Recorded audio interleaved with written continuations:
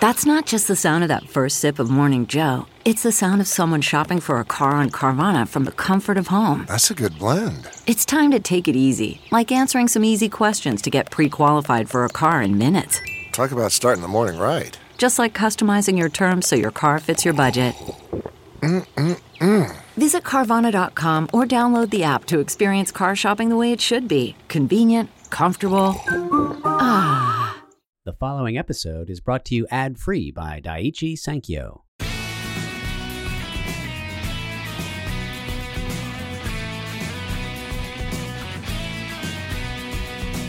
From Offscript Media, I am Matthew Zachary, and this is Out of Patience. On today's show, part 2 in our 2-part miniseries on rare disease, again, particularly rare sarcomas and particularly clear cell sarcoma. Joining Andrew and I again are Lenny Woods and Molly Liska of the group Sarah's Cure, which is focused on funding and research to find a cure for clear cell sarcoma. We're digging more now into policy and advocacy and what it's like to start a nonprofit and the aggressive insanity of what it takes to really dip your toe in but then jump your whole body into the water. It's not fun, but you got to do it, and if you don't do it, no one else will. So here we go, part 2, enjoy.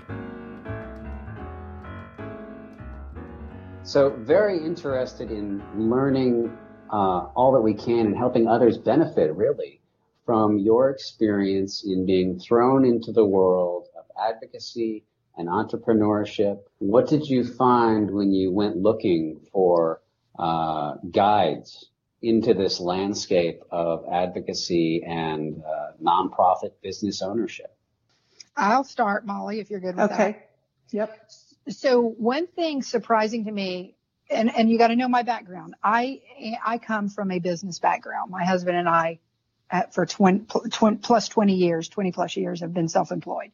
So we've run many businesses. So that's innate in me. When we decided that we needed to just dig in and figure this out. So we started looking for conferences and things, joining organizations online, and everything we could find, even, like Stupid Cancer, like other, patient advocacy groups. So when we went to our first conference, I kind of had this predisposed idea that, I was going to have to work really hard to get people to care about what I had to say. And our first conference was the World Orphan Drug Congress, just because it was the closest one, and we jumped right in. And I even signed up because this is me, I wanted to learn everything I could. I signed up, they have tracks. They have tracks for the patients and the patient advocacy groups. They have tracks for fundraising, which Molly signed up for. I signed up to go to the groups for the pharmaceutical companies. They, to learn about, they had speakers on how to deal with payers. And so I picked the track that you would think would be the least one I'd be interested in, but I wanted to know, how do these people think? And sitting in there as probably, I may have even been the only female in there, but sitting in the room with all of these, COOs and stuff from pharma, they were amazing. In fact, that one of them gave us a connection to a small therapeutics group who actually did some free research work for us on a drug that we were interested in to see if it would work on clear cell. So what I found to be very surprising was how many people really, really want to help us. And, that was unexpected. So it just it just snowballed from there. The more people we met and we just talked to, if there was somebody with a booth and nobody was at the booth, I was there talking to them. I learned what a CRO was. I didn't know. And then Molly, was it the World Orphan Drug is where somebody goes. And what is a CRO? It's a contract research organization. Yeah. I like the idea of, and one element that I think I bring to our conversations is that of the person who's relatively new to this space. Mm-hmm. So I love the idea of making sure that people who might be in the position that you were in 4 or 5 years ago can mm-hmm. benefit from what you've learned. Yeah, that's important to us too. And again, there's another piece of it as we've met, these pharmaceutical reps, these CRO reps who have been amazing to us. I keep, what people think and what they say, which I used to think and say about, there are still things we need to overcome with regulatory and pharmaceutical companies, but they really, really, really do want the same things we do. And that's to find treatments and cures and to help people. And so at that first World Orphan Drug Congress, boy, that was the best. And we debated on it, Molly. Remember, we were like, can we afford this? We did, because it was pricey. Yeah. And as a business person, though, that's what has helped me is I know you can't grow a business without investing in your business. And I think I said that to you and Kelly when we were worried about how little money we had. And at the time, Denny and I were like, we'll cover it, whatever. We were still gosh, how old were we? Were we even a year old, Molly? I don't remember, but no, we were not. No. Yeah, we didn't have a lot of money in the bank, and we were just like, we got to go, because these are the people who know, these are the people who are on the inner circle, and we've got to meet them.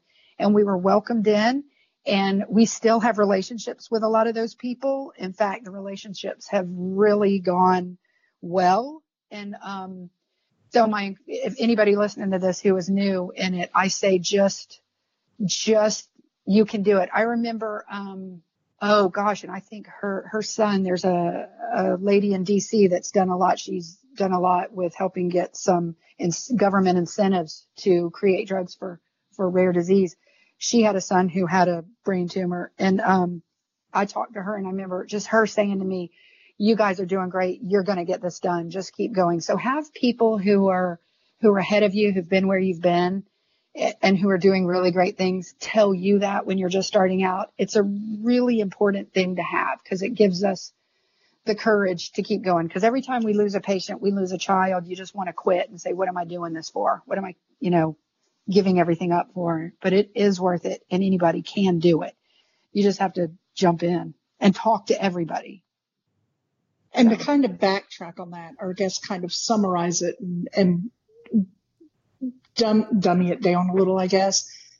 If for a new nonprofit, I mean, obviously Google is huge. Get out there and research what it is your nonprofit is starting for, and reach out to the other organizations that have any kind of similarity to what you're doing. It's amazing how many other nonprofits have members who are willing to talk to you about their experiences and give you, advice and motivation. And one thing that we definitely learned through the World Orphan Drug Congress, which I will tell you as a former preschool teacher was extremely scared at the thought of going to Washington, D.C. and being in rooms with 1,500 plus medical professionals, pharmaceuticals from 50 plus countries, was a little overwhelming till my husband said they put their pants on one leg at a time, just like you. Yes. The sign of real human beings. Yeah. I mean, and it was true. And I was glad he told me that, because I kept, saying, we can do this. But if you have, not every new nonprofit has the ability to do what we did with something like the World Orphan Drug Congress. I mean, that's a reality for a new nonprofit, I'm sure, budgeting to get to something like that so soon. But whatever the field is that they're in, one thing that we've learned, and Lenny has repeatedly reminded us of this as we're budgeting and thinking through the next year, for us as a rare cancer, an ultra rare cancer, getting in front of these people is so much more important and does so much more than a phone call or an email or multiple phone calls and emails will ever do. And what comes of it and the value that comes of that, it's, even though it's not money back in your pocket, the connections that we make and what comes of that is worth every penny that we've saving gotten lives to go do that. So saving lives. Yes. Well, yes. I mean, that's obviously the goal of the mission, is that. So to get us in there and do that. And it also opened our eyes, and it took us a while to get Lenny to understand this, that we do have something uber dynamic in Lenny as a parent, but also with a husband who's extremely smart and researches. I mean, Denny himself needs to be in a lab working on this because he's amazing what he knows. But Lenny could I watched her sit in a room with all of these people and raise her hand and speak. And after watching many other people speak during the Q&A section of this, Lenny raised her hand and the room was silent and people had tears in their eyes. Their jaws were dropped. She didn't realize she had it in her, but Kelly and I are sitting there with tears down our cheeks. What she can do in a room, because she's knowledgeable and intelligent with it, but also a mother. So the emotion is there too, which I think is what really grabs a lot of people and makes them want to make a difference. Well, and, I said, not everybody has that, but that's my advice. Yeah, I was going to say that people don't care about causes. People care about people. It's what you do with the cause because you care about the person. I think it's important to talk about NORD, which I'm not going to attempt to de-acronym because I get it wrong every time. That when I started Stupid Cancer, I was made aware of an organization called the National Coalition for Cancer Survivorship. They were a really well-respected Beltway group that worked on policy. They helped put together like the Children's Cancer Act and passed a whole bunch of payer policies and reimbursements. Really stellar. But they were like the umbrella that I really looked towards to learn. They were a galvanizing organization that convened leaders under a national conversation and really helped mentor me and put me in the right direction on where I wanted to go. And eventually Stupid Cancer became its own version of an umbrella for a smaller movement. I looked at NORD, knowing that I was a member of NORD, having had young adult cancer at 21, but I really hadn't inspected them in the sense of how large they become as a true convener of leadership and influence. Where were you when you discovered that NORD existed and that there'd be value in joining them? And I guess, what have you experienced in being a member of NORD? Even though they don't like members, but I'm using the word member. So we both have different experiences with this, obviously, but the first time we found them was at the World Orphan Drug Congress. And who told us? Who told us, Molly? Do you remember? I don't remember that somebody told us that. We walked up on their booth with their cute little zebras. And started talking to. Oh, that's right. Yeah. We started speaking to the person there, who I cannot remember who it was, but then they recommended that we set up a meeting with Debbie Drell. And then we went on the app and set up a meeting with her. And then we met her. It was love at first word. Yeah. She was such an amazing, I think we all had chills in many different ways in our 15 to 20 minute coffee talk with Debbie. She gave us a lot of great information in a very short amount of time that then led us to researching the organization on our own as we got back and going to the board with we need to vote on joining this organization. And that kind of was how it began. Being that we're in different lanes of our jobs, we've each had different relationships with NORD since then. So, I mean, I can speak clearly about mine, but Lenny, I'll let you speak about your relationship with NORD. Matt. So yes. So from the perspective of a executive director and a mom of a patient, I will tell you that NORD has got to be singly, and we've said this so many times, has got to be singly the most important membership that we have. And I'm so thankful. Went back to that meeting with Debbie. One thing she said in that, you get you do these round tables and you get this 15 minutes to talk with an organization. And she said, first things listening to us, she said, y'all need to come get involved with the FDA patient input sessions, which, we didn't even know that existed. Just her telling that. Then we're online, in the hotel room, Googling, what are these? And you look, and the FDA has done this whole program for people like us. So one was coming up, I think, a week or two after the World Orphan Drug Congress. So I literally, the day before, booked the flight, thought, I got to do it. Back to that whole, you got to invest. So I jumped on a plane Monday morning and, just for the day. And Debbie had said, she says, I'll meet you there. And it was not that many people there. It was a small room, and it was maybe, I don't know, I don't even think it was 200, maybe 125 to 150. She sat with me. We met early. We were texting. Okay, I'm arriving. She sat there with me. I really didn't realize her position within NORD and what all she does. And I still think that she's not human. She's a robot because she is so incredible. But she sat with me and taught me in that 2 or so hours of that input session exactly how much I didn't know and how much, and certain things, like one that still sticks with me is there was a panel speaker who was another mother of another organization. And I said, and she talked, and Debbie's kind of telling me about her quietly as we're sitting there. And I said, well, I want to be her. And she's got, it's not cancer. In fact, I was one of the few people there representing rare cancer. But this woman was just amazing, and they were really close to getting their approval for a trial. I said, I want to be her. How did she get there? And Debbie leaned over and said, well, I'm going to help you get there. And she literally has since. I mean, she's been so amazing. But she said, first of all, you don't exist. Clear cell sarcoma doesn't exist. And that was my first kind of like really smack in the face of how we're going to have to swim upstream and, you know, kind of make some changes in areas we weren't even thinking about. And I said, what do you mean we don't exist? She says, you don't have an ICD-10 code. In the world of disease or disorders, you are discovered and studied by, you know, getting a diagnosis or getting a treatment, because insurance collects information that way. And without an ICD-10 code, we are not,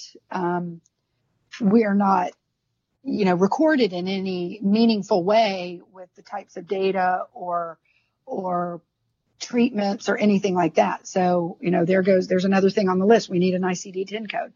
But that was the start of our relationship with NORD. And they were so instrumental in helping us put together proper bylaws. We already had some, but they gave us all this. I mean, the membership to join them is minimal.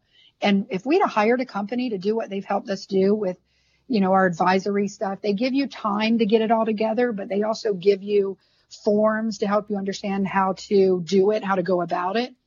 And we are successfully doing that. We've got some of the top people in the world that sit on our medical advisory board in the sarcoma world. And I really give NORD credit for helping us, first of all, be professional enough to know how to do it, but also how to, you know, giving us the confidence and the tools to be able to do that. And I personally have encouraged everybody. I'm very close to 2 other moms, one who runs Ewing's group, the Sam Day Foundation, and another one who runs the epithelioid group. And I've encouraged both of them. In fact, Sam Day just became members of NORD. And anybody we talk to, Molly, don't you agree? That's the first thing we say. You got to join NORD. Yeah. They really are here for us. And they make us a big family. We're not small anymore when you're a member of NORD. Yeah. Yeah, they really do help organizations benefit from the scale. And they make the ironic point that rare isn't rare. There are many different varieties of rare, but there are millions of people confronting rare diseases and disorders. So I want to focus in a little bit more on the topic of research and trials. What are some of the forms of progress that have been made? How has your organization been able to influence and direct attention to some of these directions? One thing, and we really don't, we get to the places that we are not necessarily starting out thinking along those lines, but we knew and we know that we need a treatment. We need some kind of organized information about clear cell sarcoma, right?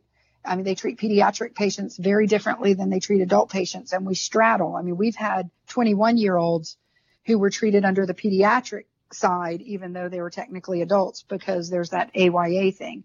But unfortunately, in the institutions, the doctors don't cross over a lot in their discussions. And so we found that to be, problematic. So when we discuss with, like people, we go to these NORD conferences and things, and we talk to the people from the FDA or people from regulatory, and we talk to the pharmaceutical company people, those are the things important to us, is that we somehow get our information out there so that there is more collaboration among the doctors, and we can, collect data, I guess. I mean, it's kind of hard. We're swimming upstream again. We've got to get the registry going so they have somewhere to collect the data, and we're working on that. But, one thing that's really frustrating to me, and that I personally am trying to bring attention to, and I think it's working, is the rules that are out there for getting a treatment, or even if it's not a new drug, maybe it's just a new combination of already existing drugs, because that's really what a lot of cancers or other illnesses are treated with, right? Existing drugs that are used for different things, and they find out they work a little bit here and there. So when I talk to these people at the FDA and all, and I try to explain that we're sort of just throwing, I think, as one person said to me, throwing spaghetti at the wall and seeing what sticks when we decide how to treat. It's kind of like you get diagnosed with it. You do surgery first. That's what you hope for. We do we believe, and some of the doctors do too, and some of the publications indicate that chemotherapy is not helpful and questionably could be harmful. So most of the sarcoma centers will tell you not to do chemotherapy. None is proven to be helpful. Maybe some immunotherapy, some tyrosine kinase inhibitors. So everybody's doing something different, and nobody's really sharing that information. But where I really have tried to make a change, and I talk to these people and try to get them to listen, is we're taught that, well, data is what we need. We need data. We need preclinical. We need testing in the lab before we can try something new. And what's really frustrating and been eye-opening to me is when it comes to ClearCell, exactly what you're telling us we need is the opposite of what we're getting. The doctors don't have a protocol. There's not anything written down that says this one thing works. So they just sort of call up their colleagues and say, have you ever had a patient with this, and what did you give them? And it's the same thing over and over again, but then there's no feedback that says, hey, but it didn't really work. It's just sort of like, this is what I did. Nobody anywhere that we can find, and believe me, we have researched everything. Nobody anywhere that we can find ever did preclinical testing on these go-to treatments for clear cell sarcoma. Now they're used in other sarcoma, and they've been tested in other sarcoma, but they've not been tested in the lab or in any kind of preclinical setting in clear cell sarcoma. So for me, one thing I really wish that we could get across and have a good, meaningful conversation about, and I've tried, and I am making headway, but it's tough, is if you're going to say to us, you need our data, we need to collect and get our data together so that, and do some preclinical work, then on the flip side, don't allow our patients to get treated with something that may be harmful. Not that they're allowing it or promoting it. It just kind of happens. It's one of those things that, well, we recommend giving that because somebody else did, because it's the way we've always done it.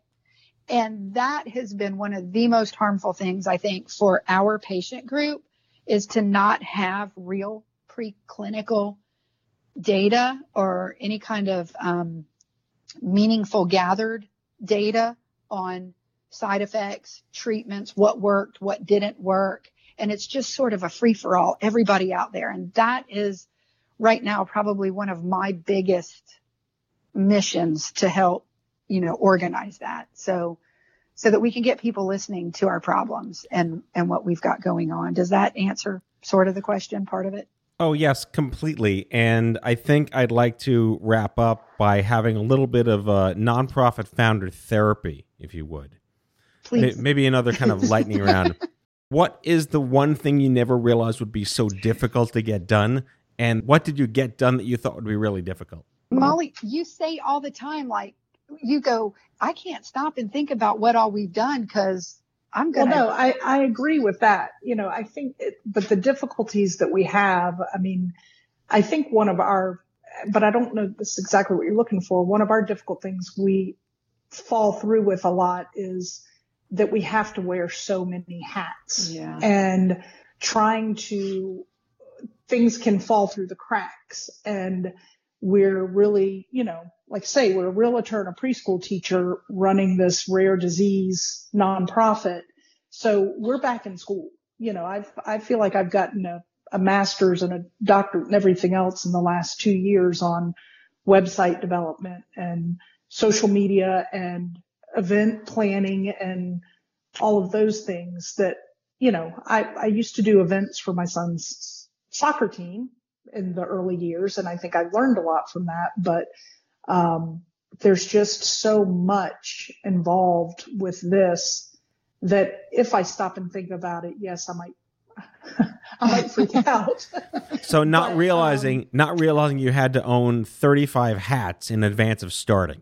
Right. Okay. Right. Yes. And you don't think that when the two of you are sitting on that plush little rug saying we can do this. Right. And you don't think about it when you're doing it until a moment comes where you're like, oh my gosh, we forgot to get that, that done. And then you look at your list and you're like, this list, like my job in and of itself, if you look at a more established nonprofit, they've got, 4 different people running each one of those things. And I'm one that's not only running it, but I'm running it in multiple with nobody under. And so it can be overwhelming. I'm going to add to that because I know Molly doesn't ever recognize this or talk about it, but also one thing we have to realize, and I've realized it by sitting in a room with other nonprofits that I sit on some advising councils with. They did a roll call. We all met up for the very first one. They did a roll call. I was in a room with nonprofits. I think the other youngest one was 15 years old. We were 2 years old. And I'm sitting in this room feeling like I am not worthy to be around this group. But an aha moment, and Molly and I realized this. I don't even know if it was an aha or it took a little bit, but we are very different from most other nonprofits in that most nonprofits are in a marathon and we are in a sprint. We need to get a treatment for our patients so that they can survive long enough to join in and help make a difference in the long-term treatments and the long-term survival rates. We don't even, as I said at that advisory council when a speaker, I said, listen, we're not even at the doorstep. They were talking about having a seat at the table so that you can really advocate for your group in front of the regulatory committees and make changes on the Hill and that kind of stuff. And I'm like, that's great. We want to be there too. But right now we're just trying to get to the doorstep because we really, really, really, as Debbie Drell told us, did not exist. But to come off of that and say what like an aha moment was for us goes back to what we started with is ignorance is bliss. We have some pretty amazing CEOs of some pretty amazing pharmaceutical companies going to bat for us. We have top leaders in sarcoma research answering our phone calls across the world at the sarcoma centers in other countries. And sometimes we're like, we cannot believe, but they care and they want to make a difference and they can't do it. It takes somebody who is touched or loved by or loves someone with this disease. And I think that's been our biggest wow. That's where we are very different than a lot of organizations that develop. So, we appreciate you letting us tell this story too. Thank you. Yes. Lenny Woods is the executive director and Molly Liska is the chief operating officer, both co-founders of Sarah's Cure, whose mission is to fund research and drug development to fast-track a cure for clear cell sarcoma. Check them out online at sarahscure.org. Ladies, thank you so much. It's been a great show. The best of luck to you, and we'll definitely be in touch. Thank Andrew and you so I much for having really us. appreciate your time. Yes. Thank you. Thank you. That's all for today, folks. If you like the show, be sure to subscribe, leave a review, follow us on social, and tell all your friends to listen. Out of Patience with Matthew Zachary is a product of Offscript Media. Our executive producer is Matthew Zachary. Our senior producers are Jen Horangeff and Andrew McDowell. Darren Tunn is our production intern. It is recorded, mixed, and edited by Matthew Zachary. Our theme music is by the Mike Van Allen Quintet and by Mara. For advertising and media inquiries, email media@offscript.com. Hit us up at contact@offscript.com to share comments, feedback, and make guest recommendations. For more information, visit offscript.com.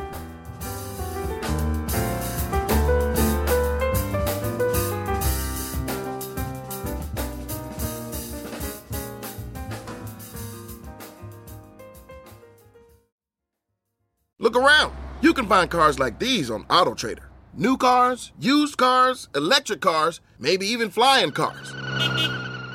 Okay, no flying cars, but as soon as they get invented, they'll be on AutoTrader. Just you wait. AutoTrader.